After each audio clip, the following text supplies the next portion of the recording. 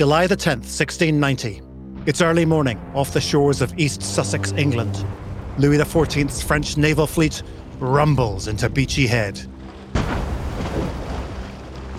When the Battle of Beachy Head is over, the greatest naval fleet in the world has destroyed 11 ships belonging to England and its Dutch allies. The English Channel is in the hands of the French. England's defeat unleashes panic and fear across the country. The King of England, William III, is in crisis. He cannot fund this costly war without further taxing his already put upon subjects and possibly impoverishing his country. But out of crisis emerges a solution, a brilliant invention, the creation of a bank, the Bank of England, which will fund the war. One of the bank's founders, Michael Godfrey, leaves London to personally offer the bank's conveyance, their official paperwork, to the king. When Godfrey meets King William in the trenches, the king is taken aback by Godfrey's presence in the heat of battle. Godfrey is said to have replied to his king, "I run no more risk than your majesty." Moments later, Godfrey is killed at the king's side by a musket ball. But Godfrey had done his duty, the transaction that would lay the foundation for credit for centuries to come and ring out like a shot into the present day was complete. To understand today's investment landscape, it's important to understand the history of how we got there. I'm Paddy Hirsch, and this is The Outthinking Investor, a podcast from PGIM that untangles the origins, present-day opportunities, and future possibilities of the financial tools we take for granted. In this episode, with the help of my guests Matt Harvey and Greg Peters from PGIM, and author, sociologist and historian Sarah Quinn, I'm going to tell you the story of one of the pillars of the financial system. The creation of credit by the banks was the first great financial revolution. The second was the creation of the standardised bond. Today, 3 centuries after the Bank of England first opened its doors, our modern-day markets stand on that long-time foundation of war, trust and ingenuity, even ushering us into what some may call a golden age of credit, where zero rates, and even negative rates, are speeding up lending at dizzying speeds. So how did we get here, and where are we headed? Watch your step. As Michael Godfrey found out in the trenches of war, this is a perilous journey.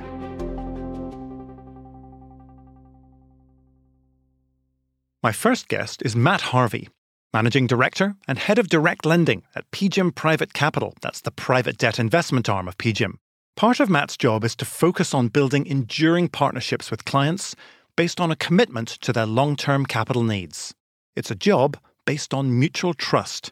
It's the premise of lending in the end. You have to trust that you'll get your money back, and you have to trust that whom you give your money to will be a good steward of that capital.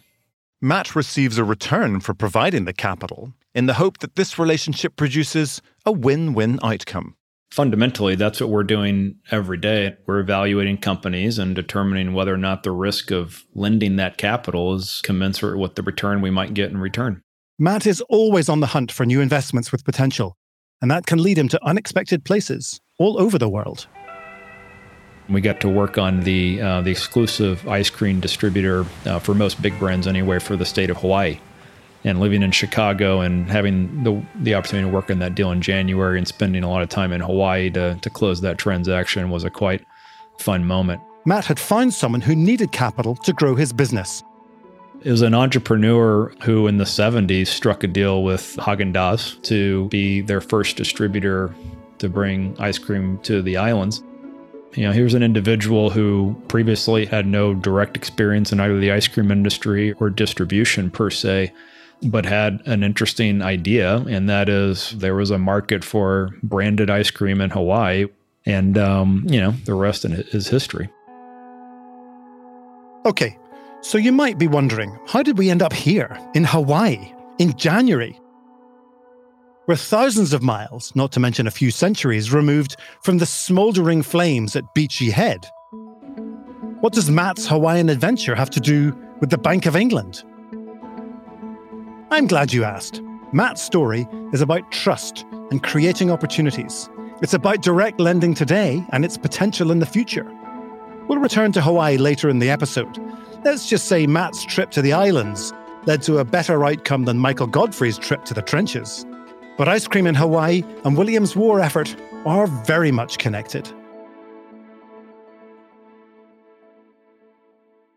Now, William III didn't invent the practice of borrowing for war. Far from it. So much of the history of government credit is a history of war and war-making. This is Sarah Quinn, Associate Professor of Sociology at the University of Washington, and the author of the book American Bonds. As Sarah mentions, there's a long history of credit and war. But the creation of the Bank of England marked a paradigm shift in the financial markets. It was the first instance of a large institution specifically created to make large loans, a concept that would become integral to present-day lending. Borrowing for war would become regular practice by world leaders. If you wanted to go into war quickly and you don't have a standing army, you better be able to borrow, which means that people better be able to trust that you are going to pay them back. Borrowing money from any kind of government is tricky. So they really do have to build a reputation and earn trust among lenders to be able to get money in quickly in order to mobilize quickly for war. And if you can't do that, you have a big disadvantage militarily and in terms of the development of your nation. Trust. From the very beginning of institutional lending, the trust that Matt was talking about earlier has been key.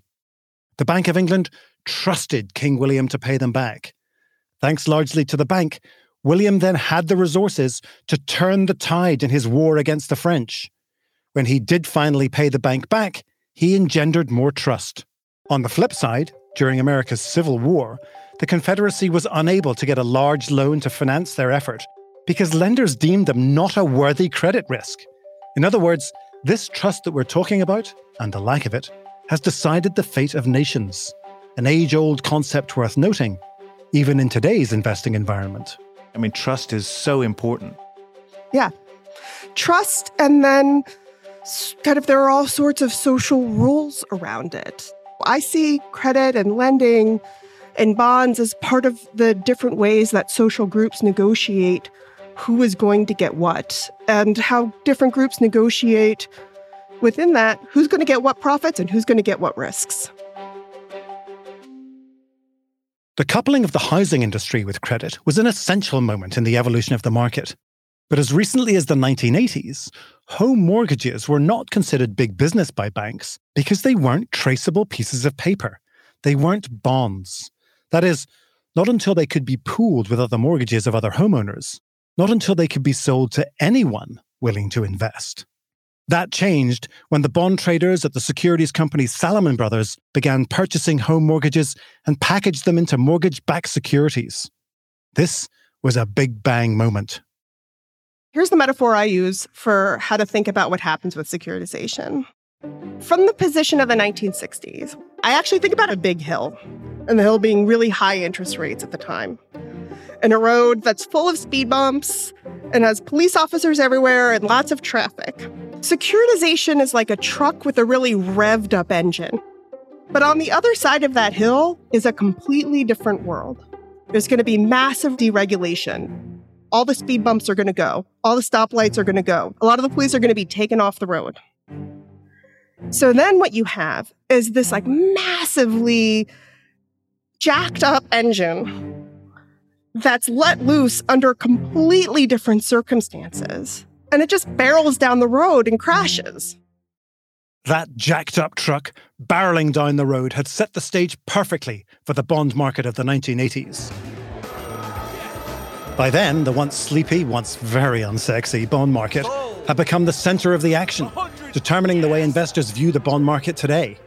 Salomon Brothers became the most profitable firm on Wall Street after its innovations on the bond market. But there was plenty of room at the party for players like Goldman Sachs, namely in the business of dealing high-yield corporate bonds, also known as junk bonds. In concert with the mortgage-backed security market, the high-yield market, the junk bond market, that development was absolutely crucial to the flow of capital. This is Greg Peters, a senior portfolio manager for PGIM Fixed Income. He's been managing bond portfolios for public pension and private plans for decades, and seen the markets rise and fall through many cycles. The development of the high yield bond market, that led to some excess, of course, right? That led to the tech and telecom boom of, late 1990s. But by and large, that was a really crucial development from a capital market standpoint. Now, we know that we're just barreling down this road with the jacked-up engine that Sarah described. But before we zoom ahead, let's acknowledge the next big step in the development of the credit markets. It's the standardization of bonds. With standardization, all different kinds of bonds, regardless of size and duration, what the tenor was, how much interest they paid, all of these bonds now effectively look the same, so they could be traded amongst investors. I do think standardization is a key component to the development of the market, including rule of law. The fact that you have those two things together really allow for a market to grow, because the end investor ultimately knows, or they think they know, what they're getting themselves into. And so you don't suffer from the vagaries of a bank, a loan shark, whomever you want to describe that is lending the money. Remember Matt Harvey, our PGIM lender from earlier in the episode? He says that standardization accelerated capital flows. So investors and companies alike could trust that that piece of paper had meaning, had value, just like we trust implicitly the US dollar as fiat currency has value. That creates an efficient market. And so to me, the acceleration of that allows companies to borrow money more quickly. So trust is a really important part of this. It becomes implicit in the modern day, but it's massive. And the cycle of positive trust attracts more capital, attracts more investors. And like any fundamental market, you have a degree of supply and demand that creates the outcome. The more demand you have for a thing, an asset, a piece of paper, in the case of the bond example, the better the result is for whomever holds that asset. And if they're successful at taking that risk, that can in turn further grow their businesses, further grow their payrolls, further grow the economy in the end. And the opposite happens when you have a cycle of negative trust, as you might imagine. A recent cycle of negative trust continues to have an enormous impact on today's lending environment, one that Matt Harvey has intimate experience with. On September the 15th, 2008, Matt was managing a $1 billion fund that was scheduled for closing on that day, the day Lehman Brothers filed for bankruptcy. Trust in banks and the financial markets crumbled. Billions and billions of shareholder value was wiped out overnight. We went through a period that followed of a couple of years where markets were essentially in limbo. It laid the foundation for alternatives to banks and capital markets. Indeed, out of the wreckage of this crisis, a new way of doing things emerged. The financial crisis in many ways was the sort of launch pad of the private credit and specifically the direct lending marketplace. Banks needed to change their approach to how they financed the capital markets and how they behaved in them. The result was far stricter lending standards. Soon the economy would begin its recovery, and more companies looked to grow. Those companies couldn't always get capital from the banks at that point, though, and so alternatives to banks emerged. The opportunity existed for institutional investors, insurance companies, pension funds, etc., to entrust their money with long-term credit managers and people with lending experience, some of which were previously in banks, to go provide that capital for a higher return than the banks might have historically provided. In short, the global financial crisis has led to a new era of direct lending. Today, we are in unprecedented times, with accompanying unprecedented opportunity. I think there's been lots of lessons learned. That's PGIM's Greg Peters again, who reminds us that there was a very different kind of thinking before 2008. If you go back to before the global financial crisis, and there was all this concern with private equity deals hitting the high yield market, and what proved to be true is that actually having the flexibility on the corporate side, allowing these companies to work through their problems, ultimately is a better strategy than forcing them into bankruptcy. Greg says that credit cycles are playing out over months rather than years because of acceleration and flexibility, It's led to what Greg hails as today's golden age of credit. Credit investing is a perverse dark art, as I like to call it, because essentially, as a credit investor, what you have to worry about more than anything else is the excess. So when companies are doing really well, they have a tendency of being quite profligate, spending money hand over fist, and that really ramps up your leverage and takes the value away from the bondholder and onto the shareholder. Investors turn to private credit providers for high-yield lending solutions as an alternative to banks, particularly in a climate of uncertainty. Which brings us to another reason why Greg says we're in that golden age of credit. I coined that at the end of March of last year, 2020, because I felt that corporate America had their backs against the wall. March 2020, you know what happened. With the arrival of lockdowns due to the pandemic, companies were, according to Greg, forced to focus on their balance sheets. We're fighting this terrible, unbelievable backdrop of COVID and global shutdown. But that forced these companies to focus on their balance sheet, de-lever, stop spending. And that is a perverse positive for credit investors. Now, I will say that everything is happening at hyper speed these days. A big reason why things have been happening at hyperspeed?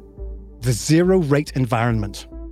We're in this low global rate environment for some time.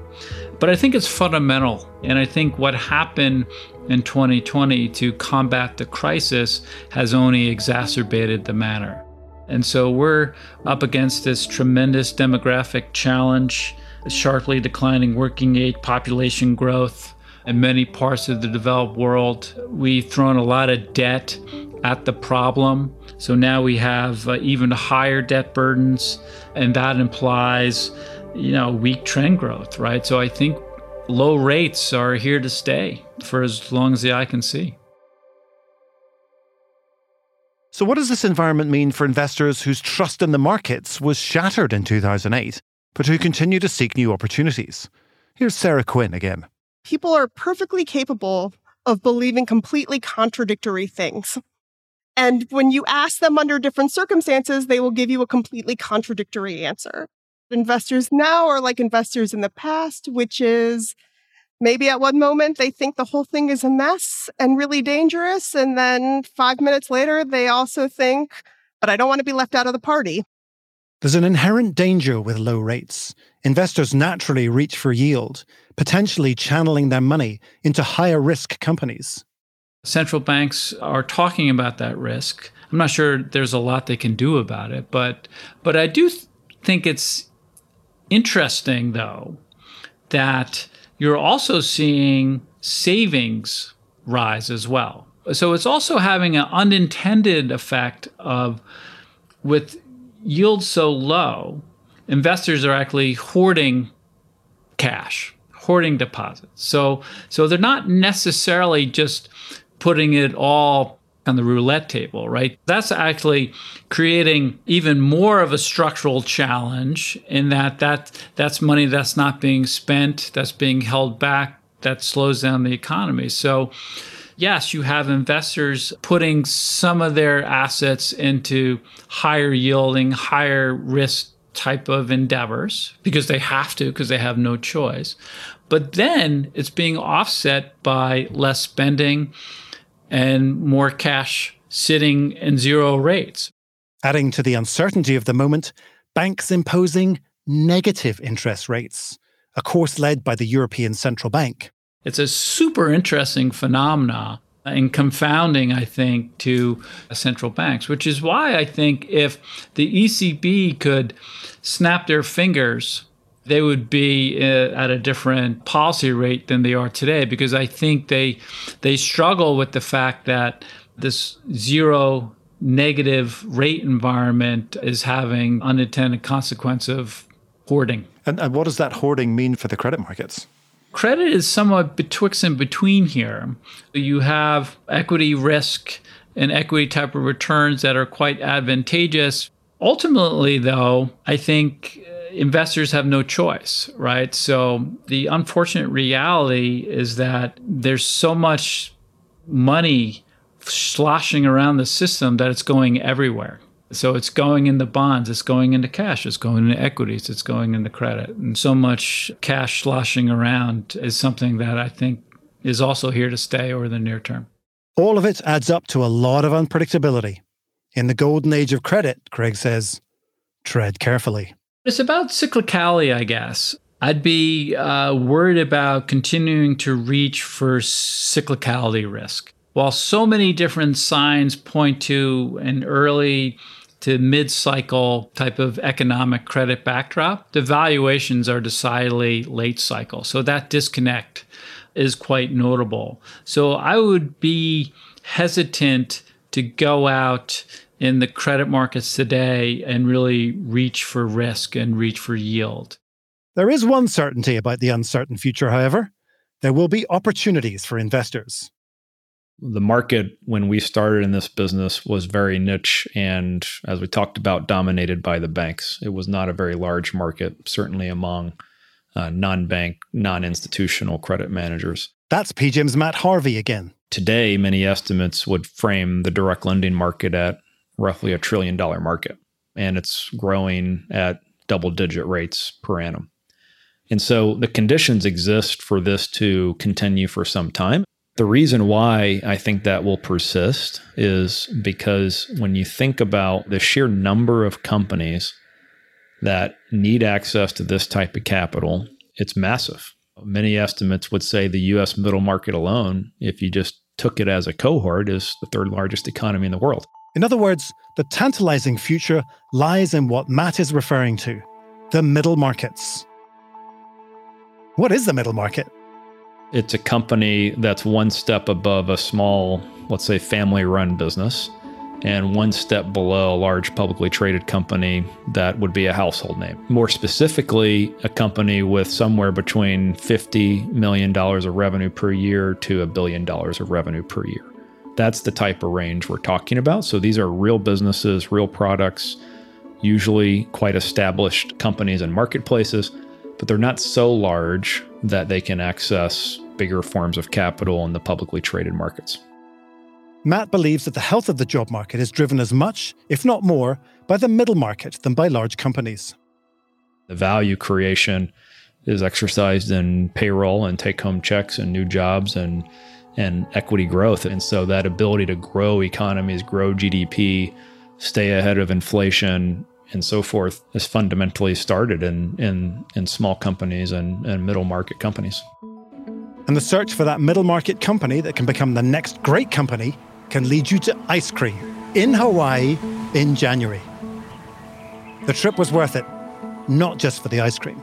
Matt trusted the company would deliver on its promises, and the company trusted that they'd find a steward for their capital. Over that time, built the infrastructure to then be the dominant distributor of all frozen goods in Hawaii. So not just ice cream, pizza, and any other thing you'd find in the frozen aisle at a grocery store. And together with the tourism and other growth of Hawaii, it actually became a quite valuable business and one that was very successful, employed a lot of people locally, and was really a fabric in the economy. Anybody who's ever visited Hawaii, you've eaten product distributed that's been through this company's warehouses and trucks and so forth. The cycle of trust in the credit and bond markets has led to highs and lows and lessons learned. I mean, over time, lenders presumably get smarter about the way that they look at the institutions or the individuals or the companies that they're lending to and get better at that process. Do you think that the lending environment has improved in that way, that lenders are smarter and are developing systems to make the system safer for investors? I definitely think they have more systems in place to monitor the companies and the credits. I also think there's a belief that flexibility is important. I think the willingness to work with struggling institutions has been a benefit because that helps preserve value. If Greg has learned one thing about approaching the future, it's this: listen to the past.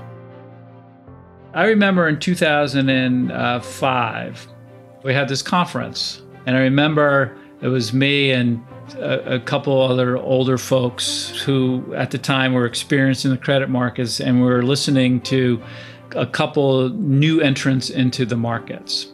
They were saying that they feel like they have a competitive advantage because essentially they're not encumbered by knowledge. So the older folks who've been in the market a while, they're not understanding how the world works today and being bogged down by financial history. That's a story that has always stuck with me, because that type of hubris, that type of idiocy is exactly what will get you into problems, right? When you don't respect financial history, then the cycle's ready to turn. We know what happened 3 years after Greg's encounter, the biggest financial collapse since the Great Depression in September 2008. But what came after was just as predictable. From the Great Financial Crisis all the way back to what is still considered one of the major defeats in England's naval history, out of wreckage and uncertainty comes a new way of thinking, of creating opportunities, founded on that centuries-old practice based on trust and possibility.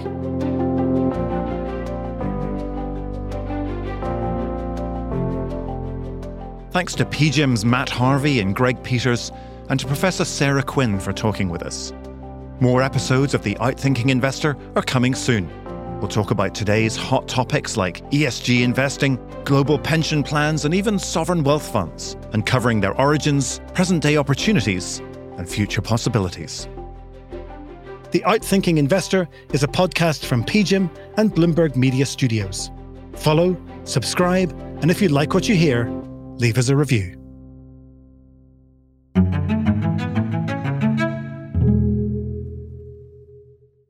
This podcast is intended solely for professional investor use. Past performance is not a guarantee of future results. All investments involve risk, including the loss of capital. PGIM is not acting as your fiduciary. The contents are for informational purposes only, are based on information available when created, and are subject to change. It is not intended as investment, legal, or tax advice and does not consider a recipient's financial objectives. This podcast includes the views and opinions of the authors and may not reflect PGIM's views. PGIM and its related entities may make investment decisions that are inconsistent with the views expressed herein. This podcast should not be reproduced without PGIM's prior written consent. No liability is accepted for any direct, indirect, or consequential loss that may arise from any use of the information contained in or derived from this podcast. This material is not for distribution to any recipient located in any jurisdiction where such distribution is unlawful. PGIM is the global asset management business of Prudential Financial Inc., which is not affiliated in any manner with Prudential plc, incorporated in the United Kingdom, or with Prudential Assurance Company, a subsidiary of M&G plc, incorporated in the United Kingdom. Copyright 2021. The PGIM logo and the rock symbols are service marks of PGIM's parent and its related entities, registered in many jurisdictions worldwide.